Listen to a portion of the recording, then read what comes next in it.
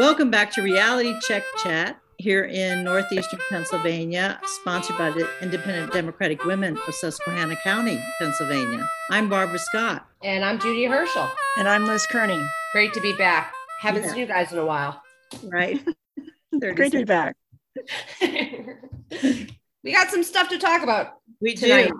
Barb, don't we? So voting rights have been under attack. And as everybody knows, the bill was shot down. I was reading Jamel Bouie's piece in the Times today, and he talks about how, contrary to what the Republicans are saying over and over again, that the Democrats just want to set things up with the voting rights, the John Lewis Voting Act and the other one, whatever it's called, that Democrats just want to make it so that they get elected. Contrary to that, and that the federal government doesn't have any right to take charge over states who are supposed to, by the Constitution, set the place and time of the vote. The Constitution says Congress oversees that. Congress has the right, and the Supreme Court has upheld it over and over again, that Congress has the power to oversee and to put in mandates for voting on federal elections. And so the Republicans are running around and saying they don't have the nerve to say it's unconstitutional because they know it is constitutional for Congress to do this. And we're talking about things like gerrymandering.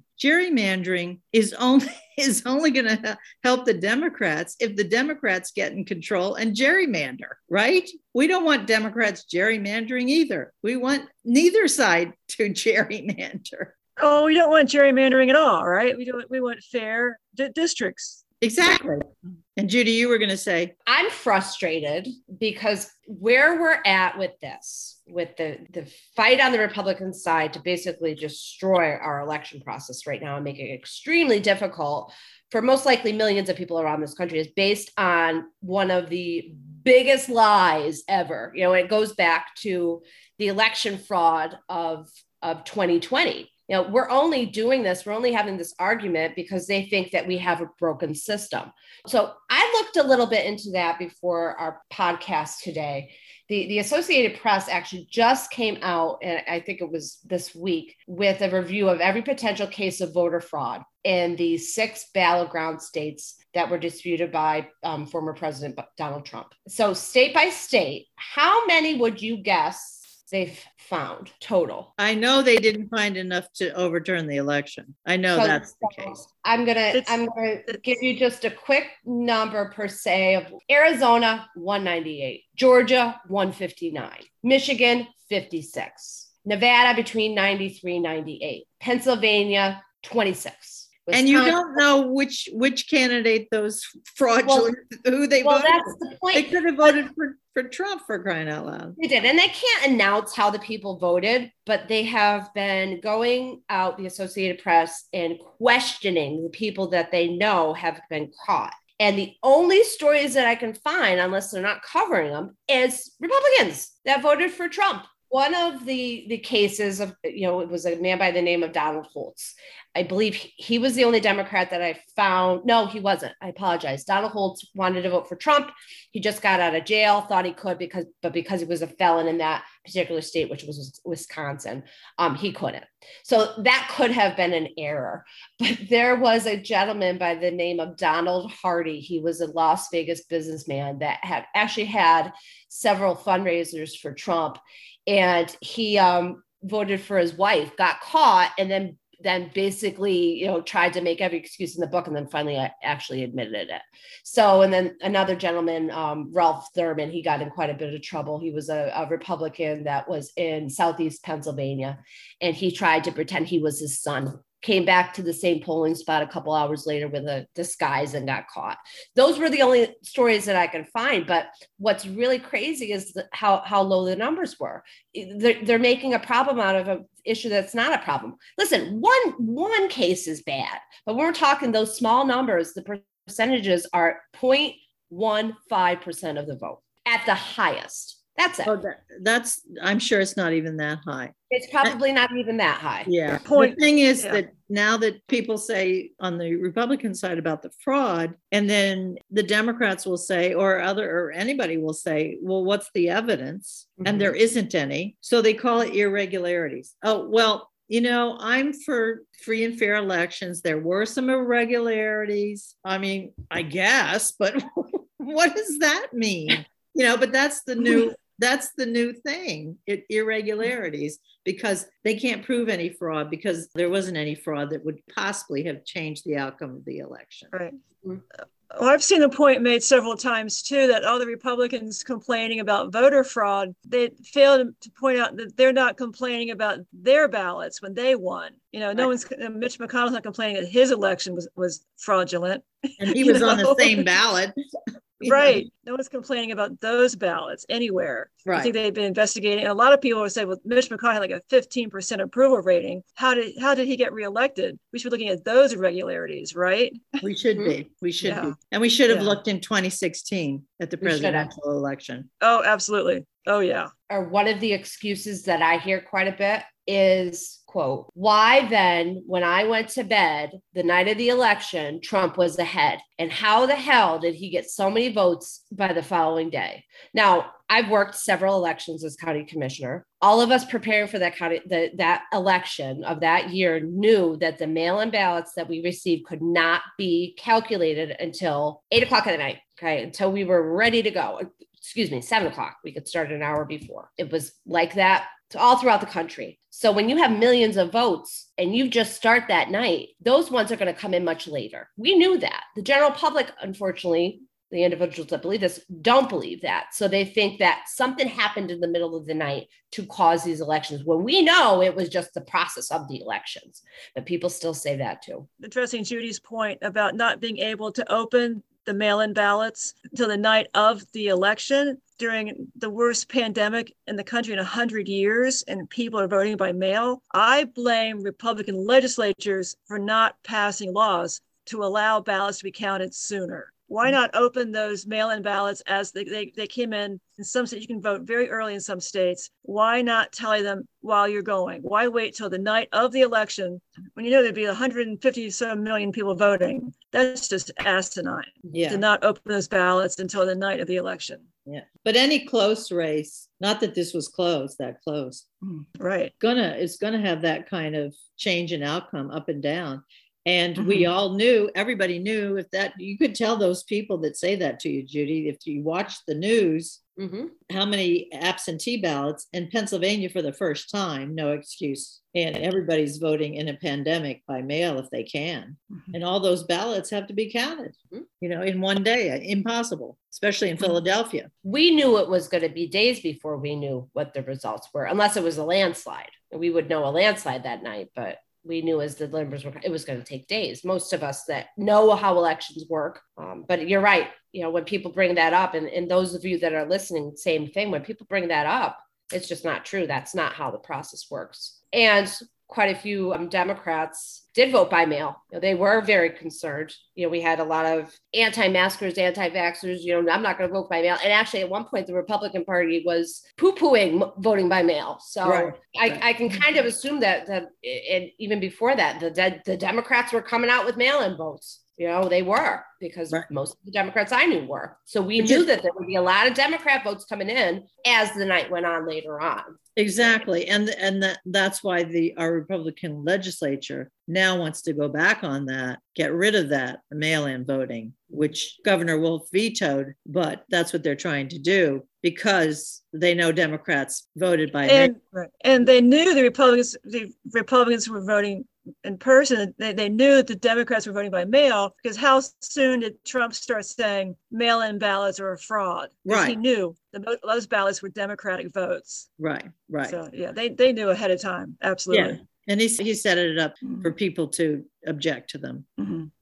So absent a federal law, many expect that efforts on voter education, registration, and turnout programs by Democrats will cost millions of dollars, and by others, it's going to cost millions of dollars, because Democrats are going to have to go and tell voters about all the egregious new laws Republicans have put in various states. The Democrats, it says, have a last resort, the courts. The Department of Justice has filed lawsuits against new voting laws in Georgia and Texas, and outside groups have filed lawsuits in about 10 states, including Florida, Montana, and Arizona. So that's an ongoing thing. The Republican state legislatures are poised to push for even more restrictions, and key states are likely to be New Hampshire, Georgia, and Florida, where Governor DeSantis is advocating for a sweeping new election law, including to establish a new law enforcement arm tasked solely with elections, probably arresting Democrats who vote. That's frightening. That's truly frightening. And imagine if they're successful at this. Imagine if they are for a moment. We have to make sure they're not. That's why we have to come out with the work. Important. But 2022 is very important. I mean, if Democrats can get a bigger control of the Senate, so they don't have to rely on or get rid of Sinema, might be able to, by majority vote, get rid of the filibuster. Could these new restrictions swing elections? Maybe, maybe not. Some laws will make voting more difficult for certain groups, cause confusion, or create longer wait times at polling places, any of which could deter voters. But Democrats and election experts are especially concerned about provisions to either allow for more partisan power over election administration or to lower the threshold for overturning elections. Yeah, which is what we're talking about in Harrisburg. That's what they're trying to do by constitutional amendments. They'll put them on the ballot in primaries when nobody goes to vote, and they always pass because nobody reads them. In some places, the new restrictions could backfire. Fingers crossed. Many Republicans, especially in far-flung rural areas, once preferred to vote by mail. Are you familiar with this phenomenon, Judy? I'm not. Me either. In addition, attempts to make voting harder have sometimes served as motivators that can actually spike turnout from Democrats, they mean. In my reading on this topic, there were a couple different comments made about how Republicans, up until recently, over the last few years, that election and easy accessibility to the polls was a priority of theirs. Do you remember that, Barb? That elections and election reform and making it easy for voting was a priority for Republicans, and that they basically have turned on their own beliefs. But I don't remember the Republicans ever advocating for that, but maybe I just never No, but that's what I was just reading. That's what I was just reading about the mail-in ballots. But I wasn't really aware of how Republicans voted until, they started these campaigns to thwart our democratic process, our democratic norms in this country. Well, I like the idea that their plan might backfire, because when I hear about these things, they make me bound and determined to crawl over broken glass to vote. Yeah, but what about everybody else you know? You got to get them crawling too. I'll get them some knee pads and gloves so they can crawl over broken glass safely. Exactly. Oh my gosh. I'll tell you what. Now, I was going to say, every once in a while, I write down a quote of Barb's, and I said this before. You said, okay, this isn't going to happen, but we do need to let people know we cannot be oblivious to what's going on right now. There's so many people in denial. And you said last week to me, and I wrote it down because I didn't want to forget it. You said that we need to fear for our democracy. We need to think the unthinkable. We need to prepare our defenses for the worst case scenario. And not too long ago, President Jimmy Carter, who does not love President Jimmy Carter, may not have been the best president, but he was the best man. This month, around January 6th, I think he hit it right on the nail. Because of everything going on, because of everything going on with elections. We're living in scary times, guys. He said, promoters of the lie that the election was stolen have taken over one political party and stoked distrust in our electoral system. These forces exert power and influence through relentless disinformation, which continues to turn Americans against Americans. Politicians in my home state of Georgia, as well as in others such as Texas and Florida, have leveraged the distrust they have created to enact laws that empower partisan legislatures to intervene in election processes, just what you were saying. They seek to win by any means, and many Americans are being persuaded to think and act likewise, threatening to collapse the foundation of our security and democracy with breathtaking speed. I now fear that we have fought so hard to achieve globally the right to be free, to have fair elections, unhindered by strong man politics who seek nothing more than to grow their own power, has become dangerously fragile at home. Yeah. I said, we should talk about the fact that people are saying, are we going to have a new civil war? So I Googled it for tonight's podcast. to see what I came up with. And I mean, I got so many hits about all these people that had written articles in various ways. And the New York Times had a whole section on it with the January 6th anniversary about, are we going to have another civil war? I mean, think about that. That's just unbelievable. The pretty well-known political scientist, Barbara Walker, who wrote How Civil Wars Start in, I think, 2018. And she says there's all the signs of a possible civil war. The authoritarianism among the Republicans, so many people believing that the election was rigged, in the words of former President Trump, that was stolen from him. And she said the US used to be considered a full democracy like Norway, Switzerland, or Iceland. It's now considered a partial democracy like Ecuador, Somalia, or Haiti.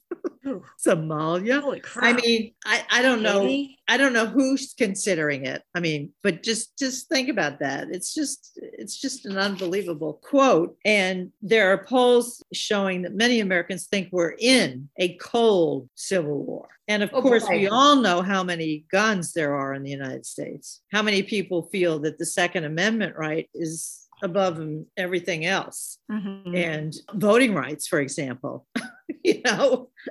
You would think it would be the other way around, but, I'm not so sure it is. It's because 90%, I read, of the Republican Party is white. And the white, particularly the white men, but the whites want to protect their political power. Mm-hmm. And Liz, you were going to talk about white fright. Right. And you just hit on that, there's a perception that white people could become a minority in this country in the next 30 or 40 years, I believe. I forget the exact number, exact date. And for some white people, it's terrifying. I don't get that. I'm like, bring it, whatever. I don't get the fear. And again, the fear that makes us fight among ourselves. And I was thinking like the Second Amendment thing. Why do people have to carry guns into go to Starbucks or Walmart? What is so dangerous in these suburban stores?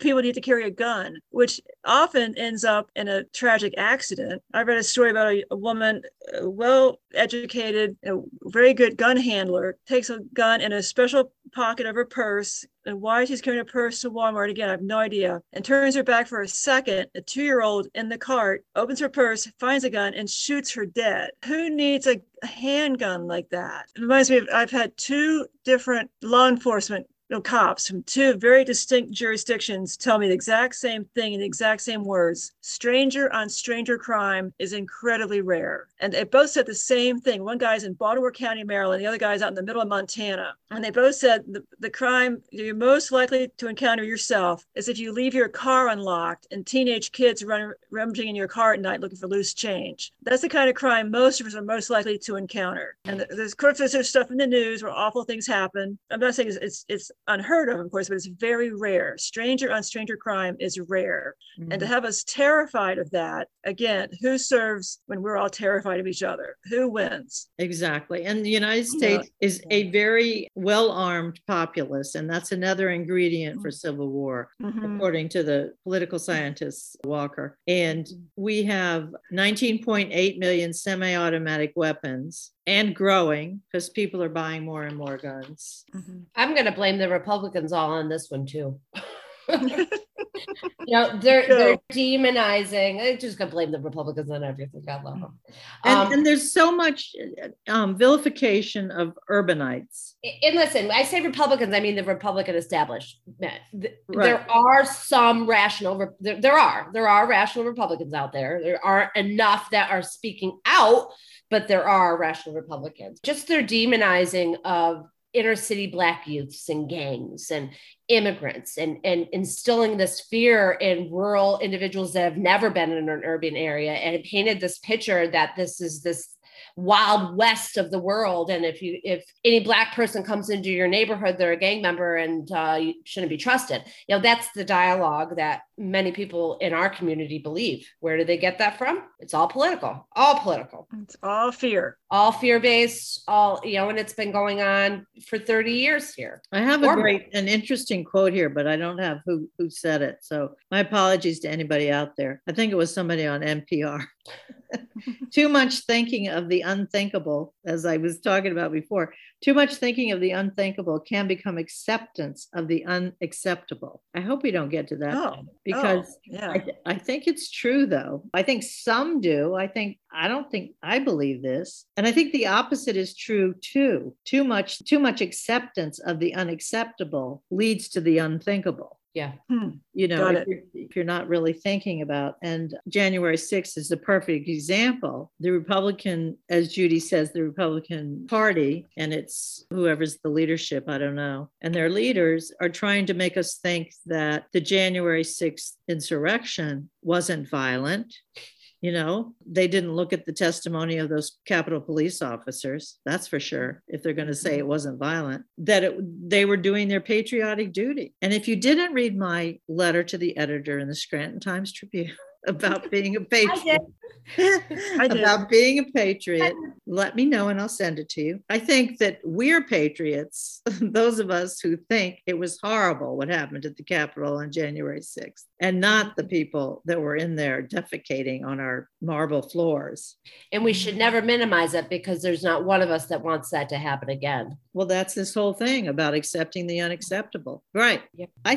I think there are people that want it to happen again. They think it was cool. Oh, yeah. It was great. Yeah. Yeah. Ready to do it again. Yeah. And that's why we all have to be doing something. Right. That stuff isn't just going to go away because we want it to. We have to get out there and elect Democrats, and we have to work at it. And then I want to retire from politics, but not until I've given it my all. And I think everybody out there should try and give it their all.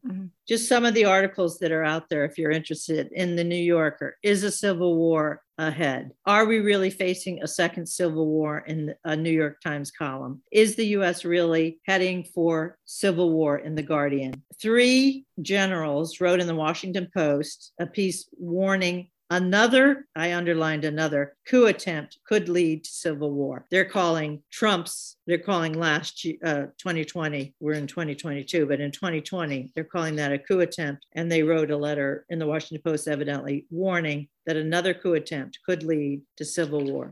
That's all I got, guys. What do you got? I don't know. Can we end it on a happy note?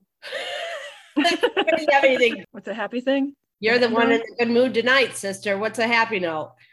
What's a happy note? How about this? We decided to end this podcast on a little bit of a more upbeat note, and we're going to each tell you something we saw or read that was entertaining, that we felt we enjoyed, that we thought was well done, and I'll give us a chance to think about it. Let me think here. Oh. My life doesn't allow for too much television or reading. But I will say this. My mother, before she died, a couple months before we knew that she was dying, bought me a guitar in my early 20s. And I learned how to play. I learned how to play while she was dying. And I learned how to play in my early 20s. And I continued to play until the kids were babies, but I stopped. I just stopped completely. But Eric got me a beautiful new guitar for Christmas. I started playing it, came right back, got my blisters on my fingers. And now I'm teaching the boys how to play. So we're taking a little bit of time to do that. But I shouldn't have waited so long.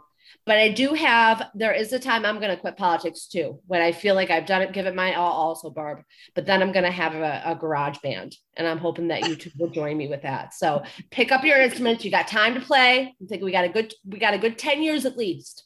You do not want me in your garage band. I would definitely want you in my garage band. I enjoy music, but I don't have any talent. I'm like talentless. You can manage us. Let's hear something. Can you play something? Are you serious? My guitar is. Oh, it's right there. It's not tuned. Oh, let me see. Where's my guitar? Oh, it's right, there. Oh my God, you're putting me on the spot. It's pretty. Oh, it's not tuned. You know this? Another turning point, a voice in the road. Life grabs you by the wrist, directs you where to go. So make the best of this task. What? I'm singing them a song. So make the best of this task and don't ask why. It's not a question, but a lesson.